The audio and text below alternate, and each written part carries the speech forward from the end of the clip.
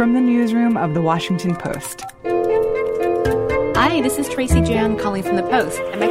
President Trump, how are you? Hi, it's Robin Givon at The Washington Post. This is Post Reports. I'm Martine Powers. It's Thursday, February 7th. Today, a political crisis in Virginia.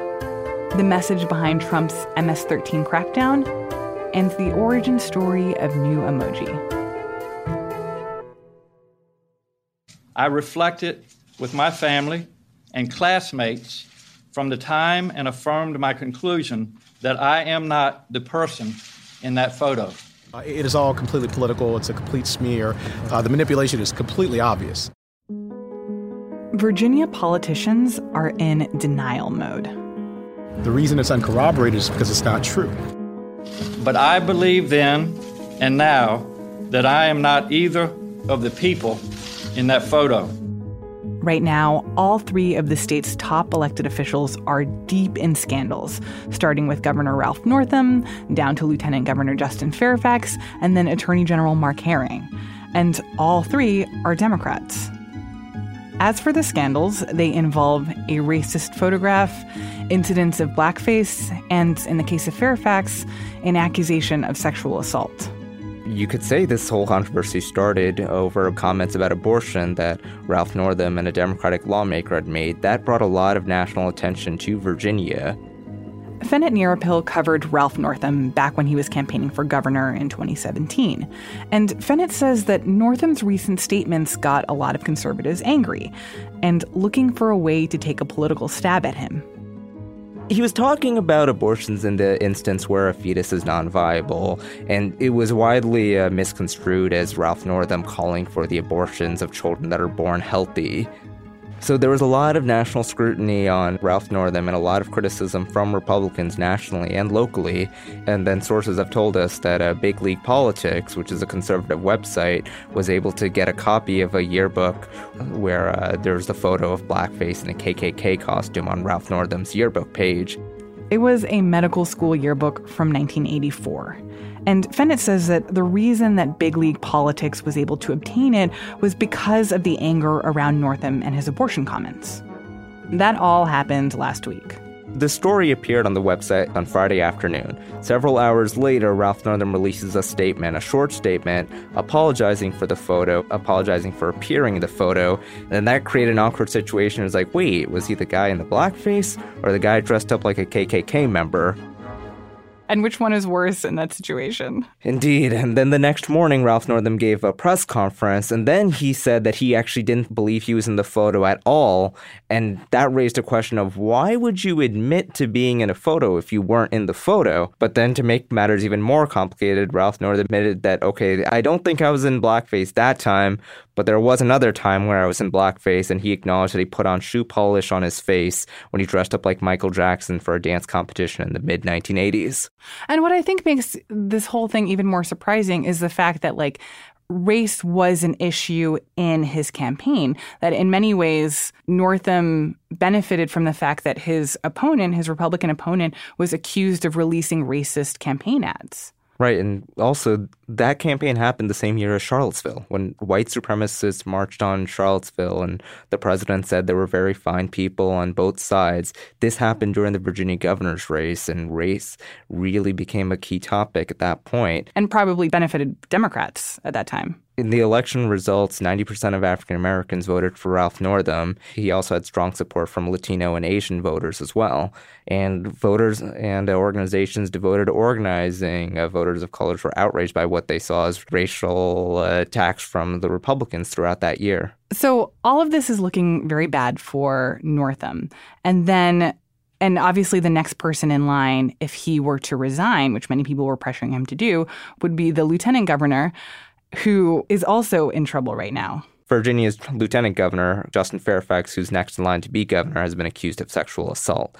This came out on Sunday, and Justin Fairfax forcefully denied the claim since then. What's your response to that allegation? The allegation is completely false, as was indicated in our statement. And if you read through the story, you'll see it's completely uncorroborated. And what we know is that it's false and defamatory.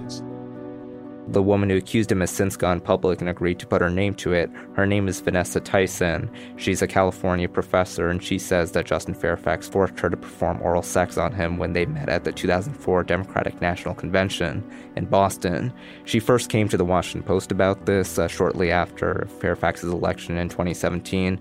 We opted not to write a story as we reported because we weren't able to corroborate the evidence or either side's claim of what happened in the hotel room at that convention, and we weren't able to find similar misconduct claims against Justin Fairfax. But the fact that this woman has now come out publicly to make this accusation is pretty bad for him. It's out there now. Justin Fairfax has to defend himself from it. A lot of the same lawmakers who called on Ralph Northam to resign had to figure out how to respond to this one, too. We haven't seen a similar cascade of calls for resignation, but a lot of people are torn over their desire to believe survivors and to believe women who come forward, especially after Vanessa Tyson released a lengthy and harrowing statement about what she went through. Unlike others, I have nothing to hide. I mean, you have someone who, obviously wanted to manipulate the press, obviously wanted attention on this, and that this is a complete smear. So at this point, there's a very real possibility that both the governor and lieutenant governor of Virginia may end up having to resign. And then we get to the next person in the line of succession, which is the attorney general of Virginia. Yes. So the third person is Attorney General Mark Herring. And on Wednesday, he acknowledged that he put on blackface when he was in college, too. He just was like, I just need to get this out there before we make any decisions about who's going to be leaving and who's going to be staying. But the interesting thing is Mark Herring called for Ralph Northam to resign on Saturday. So when everyone else was calling for Ralph Northam to resign over his blackface incident, Mark Herring called on Northam to resign too. He said he was no longer able to lead, and now Mark Herring acknowledged that he put on blackface, and he hasn't addressed the question of, well, why was it a resignable offense when Ralph Northam did it, but not a resignable offense for you? And so if for some reason all three of these Democratic leaders of Virginia were to be kicked out of office or to resign, what would happen after that? So the fourth person in line to the governorship is the Speaker of the House of Delegates, and that's a Republican, Kirk Cox of Colonial Heights. And there's an interesting backstory there, too, because the reason Kirk Cox is Speaker right now is the election results for the House of Delegates in 2017 came down to a dead tie, and there was one unresolved race that was going to determine control of the House of Delegates, and that race was a tie. Both candidates received the exact same number of votes, and it literally came down to a name being pulled out of a ceramic bowl. And the reason that Republicans have a majority of the House of Delegates was pure luck and pure chance when the name of the Republican was drawn out of the bowl, and that gave them the 51-49 majority. So essentially, this Republican who is now fourth in line to becoming leader of Virginia, the reason that he's there, the reason that Republicans have power in the first place is because of a name that got picked out of a bowl? That's right. And I should say, too, not a lot of people think that that's going to happen, that Democrats are going to allow all three of their office holders to resign and let a Republican take control. There's a lot of different permeations of how this could play out, whether it's lieutenant governor resign first and governor appoint a new lieutenant governor. There are a lot of complexities here, and the dynamics have shifted so much in the past few days. So the fact that all three of these leaders are mired in conflict at this point, it seems like almost a brewing crisis. Crisis is a good way to describe it. And what's happening in Richmond right now is there's almost this paralysis where you have all these people who could understand what happened with Ralph Northam and just hope that it would all end if Ralph Northam just stepped down and resigned. But it's gotten a lot more complicated now that you have sexual assault allegations against your lieutenant governor and your attorney general also admitting to using blackface. So you have a crisis where, especially in a party where women and African Americans are a key part of their base, you have scandals relating to race and gender enveloping your three statewide elected officials. And this is coming at a really precarious time for Democrats because for the last few years, they've been held up as a model of how a previously conservative state can turn blue. The fact that their legislature has become increasingly Democratic in the last few years. The fact that they elected a Democratic governor the year after President Trump was elected. That those were a symbol of Democratic progress in the country. Right. The success for Virginia in 2017 came down to two things. They were able to persuade moderate voters, especially in the suburbs, to vote for the Democrats, especially moderates who were turned off by President Trump in the direction of the Republican Party. And they were able to activate voters of color who turned out in high numbers in favor of the Democrats and elected a historically diverse group of candidates. The Democrats want to be a party that's progressive on race, that's progressive on gender, that believes and listens to women. But you're in this situation now where Democrats are trying to figure out, where do we draw the line? Like, are the things that people did decades ago, can we forgive them? Should we consider what they've done once they were in public office on issues of race and gender? Should that count in their favor? These are complicated and difficult discussions that are happening across the Commonwealth of Virginia and across the country as people are trying to figure out what's acceptable and what's not from their public officials. Bennett Nyropil covers local politics for The Post.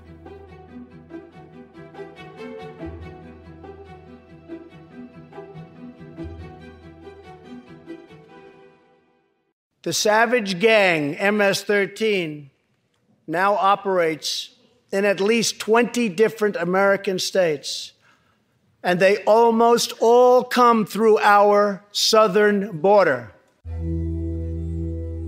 At the State of the Union, President Trump raised the issue of MS-13, the Salvadoran gang that's been a prominent crime fixture in the U.S. since the 90s. And for Michael Miller, who reports on MS-13 for The Post, that part of the speech didn't come as much of a shock. Well, he, unsurprisingly, he mentioned the gang, which by my count, at least, is, I think, the 161st time that he's brought it up since he came to office. And it's really this touchstone that he comes back to again and again. Just yesterday, an MS-13 gang member was taken into custody for a fatal shooting on a subway platform in New York City. He mentioned this MS-13 murder that happened on Sunday in Queens, which, of course, is his hometown. In that incident, a gang fight at a subway station ended up with someone shot and killed. The murder was caught on video by a bystander. Police arrested a 26-year-old who they believed to be an MS-13 gang member. And 2 days later, the president was talking about it. We are removing these gang members by the thousands. But until we secure our border, they're going to keep streaming right back in. And Michael says that the president has a very compelling reason to keep focusing on MS-13, even if what he's saying doesn't exactly square with what's happening on the ground. I think for the president, the gang embodies his worst fears about undocumented immigrants and illegal immigration. They commit these kind of spectacular murders that really kind of play into Americans' worst fears about people who might be coming over the border.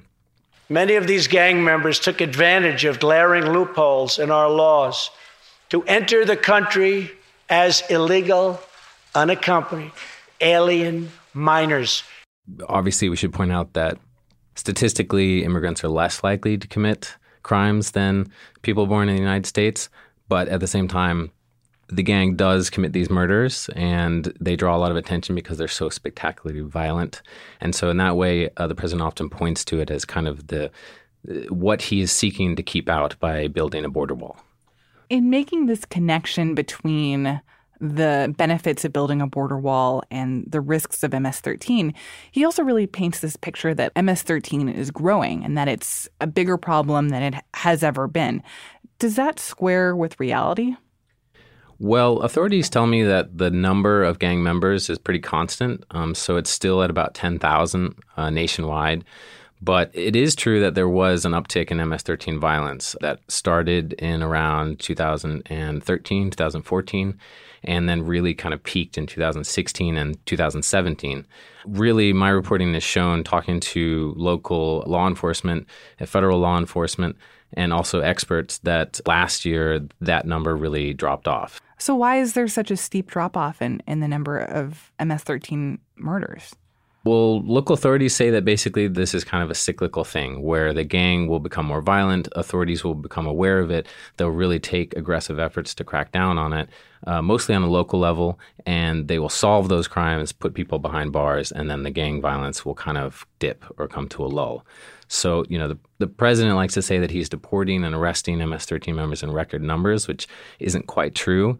But also local authorities will say that really this is kind of part of a pattern that they've seen play out for decades now. So in the last couple of years, as we've seen the number of murders start to drop off, what have the efforts from state and local law enforcement agencies look like that actually resulted in this crackdown on MS-13? Sure. So really what it looks like is, in some cases, ICE, HSI, Homeland Security Investigations, they have increased the number of MS-13 gang member arrests that they've made in recent years. But most of these cases are being built by local law enforcement, often with the help of the FBI, and then they're brought federal. So we see these big federal indictments, what they call RICO indictments, racketeering indictments, that really take several years to build. And then they take down entire cliques or groups of MS-13. These cases constitute the largest crackdown of MS-13 ever conducted in Los Angeles. Most of the defendants, if convicted, will face decades in federal prison where there is no parole, and 3 of the defendants are eligible for the death penalty. So we've definitely seen that in the D.C. area, also in Long Island. In Long Island, there were, I believe, according to police there were 17 MS-13 murders in 2016 through April of 2017. So you have basically 1 per month there. And it really kind of terrorized the community. That's in Suffolk County, Long Island. And then the local authorities, the police there, with the help of ICE and the feds, they really went after one particular clique that was responsible. And they haven't had a single MS-13 murder since April 2017. When you look at the incidents, the fact that they're down, they are very uncomfortable here in Suffolk County, which is a good thing. They point to that as a real success story, and we're seeing that play out around the country, including here in D.C. So if law enforcement agencies are getting better at being able to root out MS-13 and prevent some of these murders, why isn't that something that President Trump is bragging about, the fact that this is a problem that we're starting to get a hold of? It's a crucial question that I've been looking at, because you would think that the president would want to dive into these numbers. He would want to point out just how drastically MS-13 murders, fell last year. But that could undermine his argument for a wall. It could also kind of undermine this argument that he makes, kind of conflating undocumented immigrants with crime. And so what we see is that he doesn't tend to really wade into the numbers. He doesn't get specific. Instead, he kind of points to anecdotes of MS-13 violence, like this killing in Queens a couple of days ago, or a couple of cases in the D.C. region that he kind of refers to again and again and again that we've reported on for the Washington Post. But, as I said, we've really seen a sharp decline in terms of MS-13 murders last year in the Washington region. So that's gone down from over 30 in 2016 and 17 combined to about 4 last year by our estimates. What do local law enforcement agencies say about the fact that the reality of their success kind of runs counter to what the president is talking about? They honestly walk a pretty fine line, because they don't want to incur the wrath of the president. They don't want to kind of wade into politics. Some law enforcement does tell me that the president's rhetoric gets in the way of what they're trying to do. So, I was speaking to the police commissioner in Suffolk County, Long Island. Again, this is a place that has had 17 murders in just about as many months going back to 2017, but it's really dropped off. And so, she said that on the one hand, the president's rhetoric talking about MS-13 has helped drive funds to them. I think they got a $500,000 grant to help go after MS-13. But at the same time, she worried that this rhetoric and the way that the president kind of conflates undocumented immigrants and crime and paints so broadly immigrants as possible MS-13 members that it could lead people to not come forward and not report crimes and not cooperate. So in that sense, there's a risk that this type of rhetoric will really kind of backfire. Thank you so much, Michael. Yeah, thank you. Michael Miller is a reporter for The Post.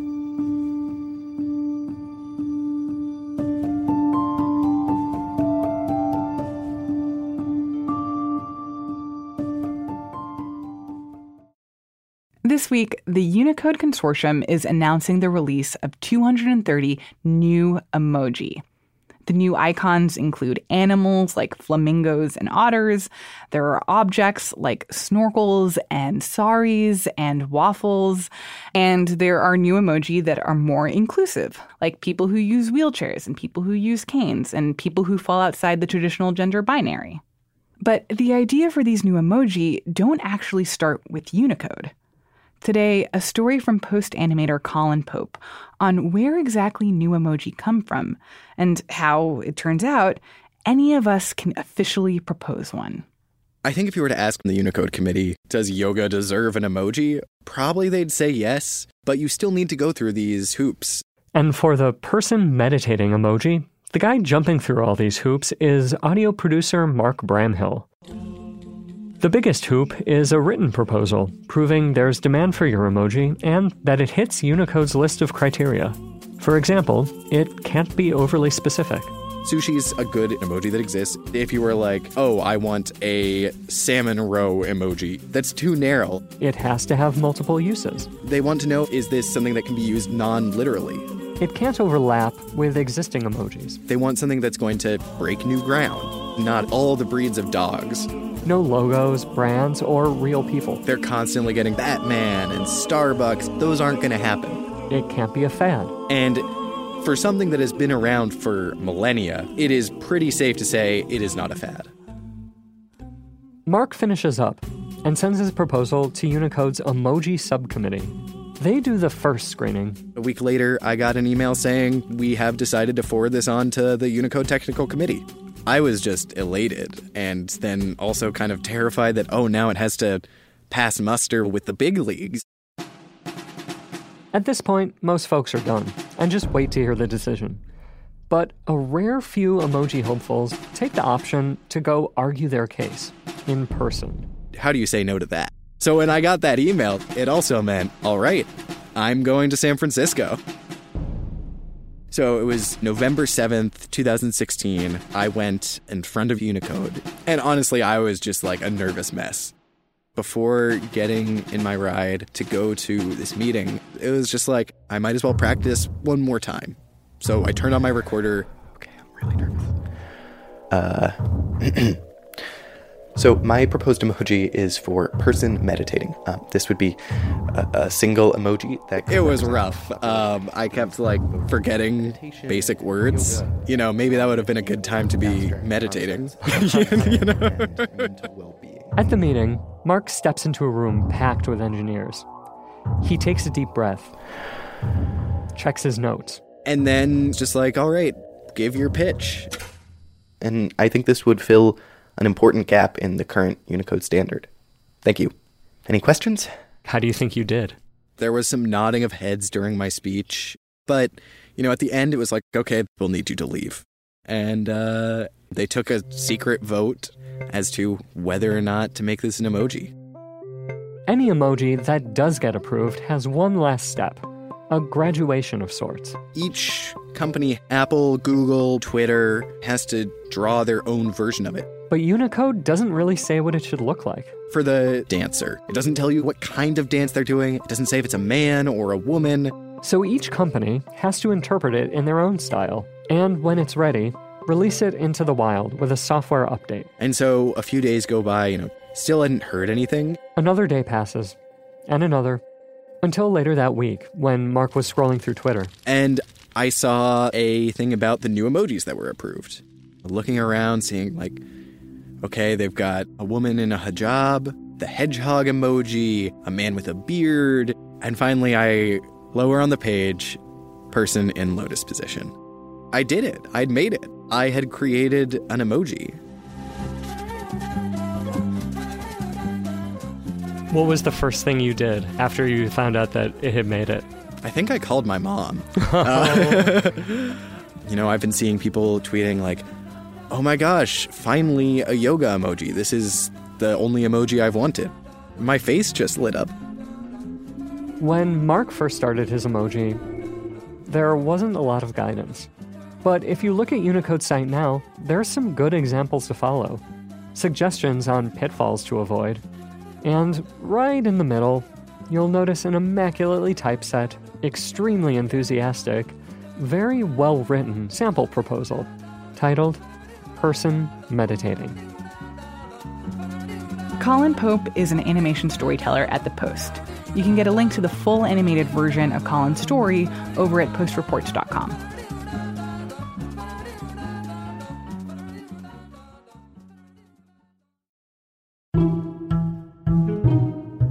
That's it for today's show. You can learn more about the stories in the episode at postreports.com. Join the conversation online using the hashtag #postreports. I'm Martine Powers. We'll be back tomorrow with more stories from the Washington Post.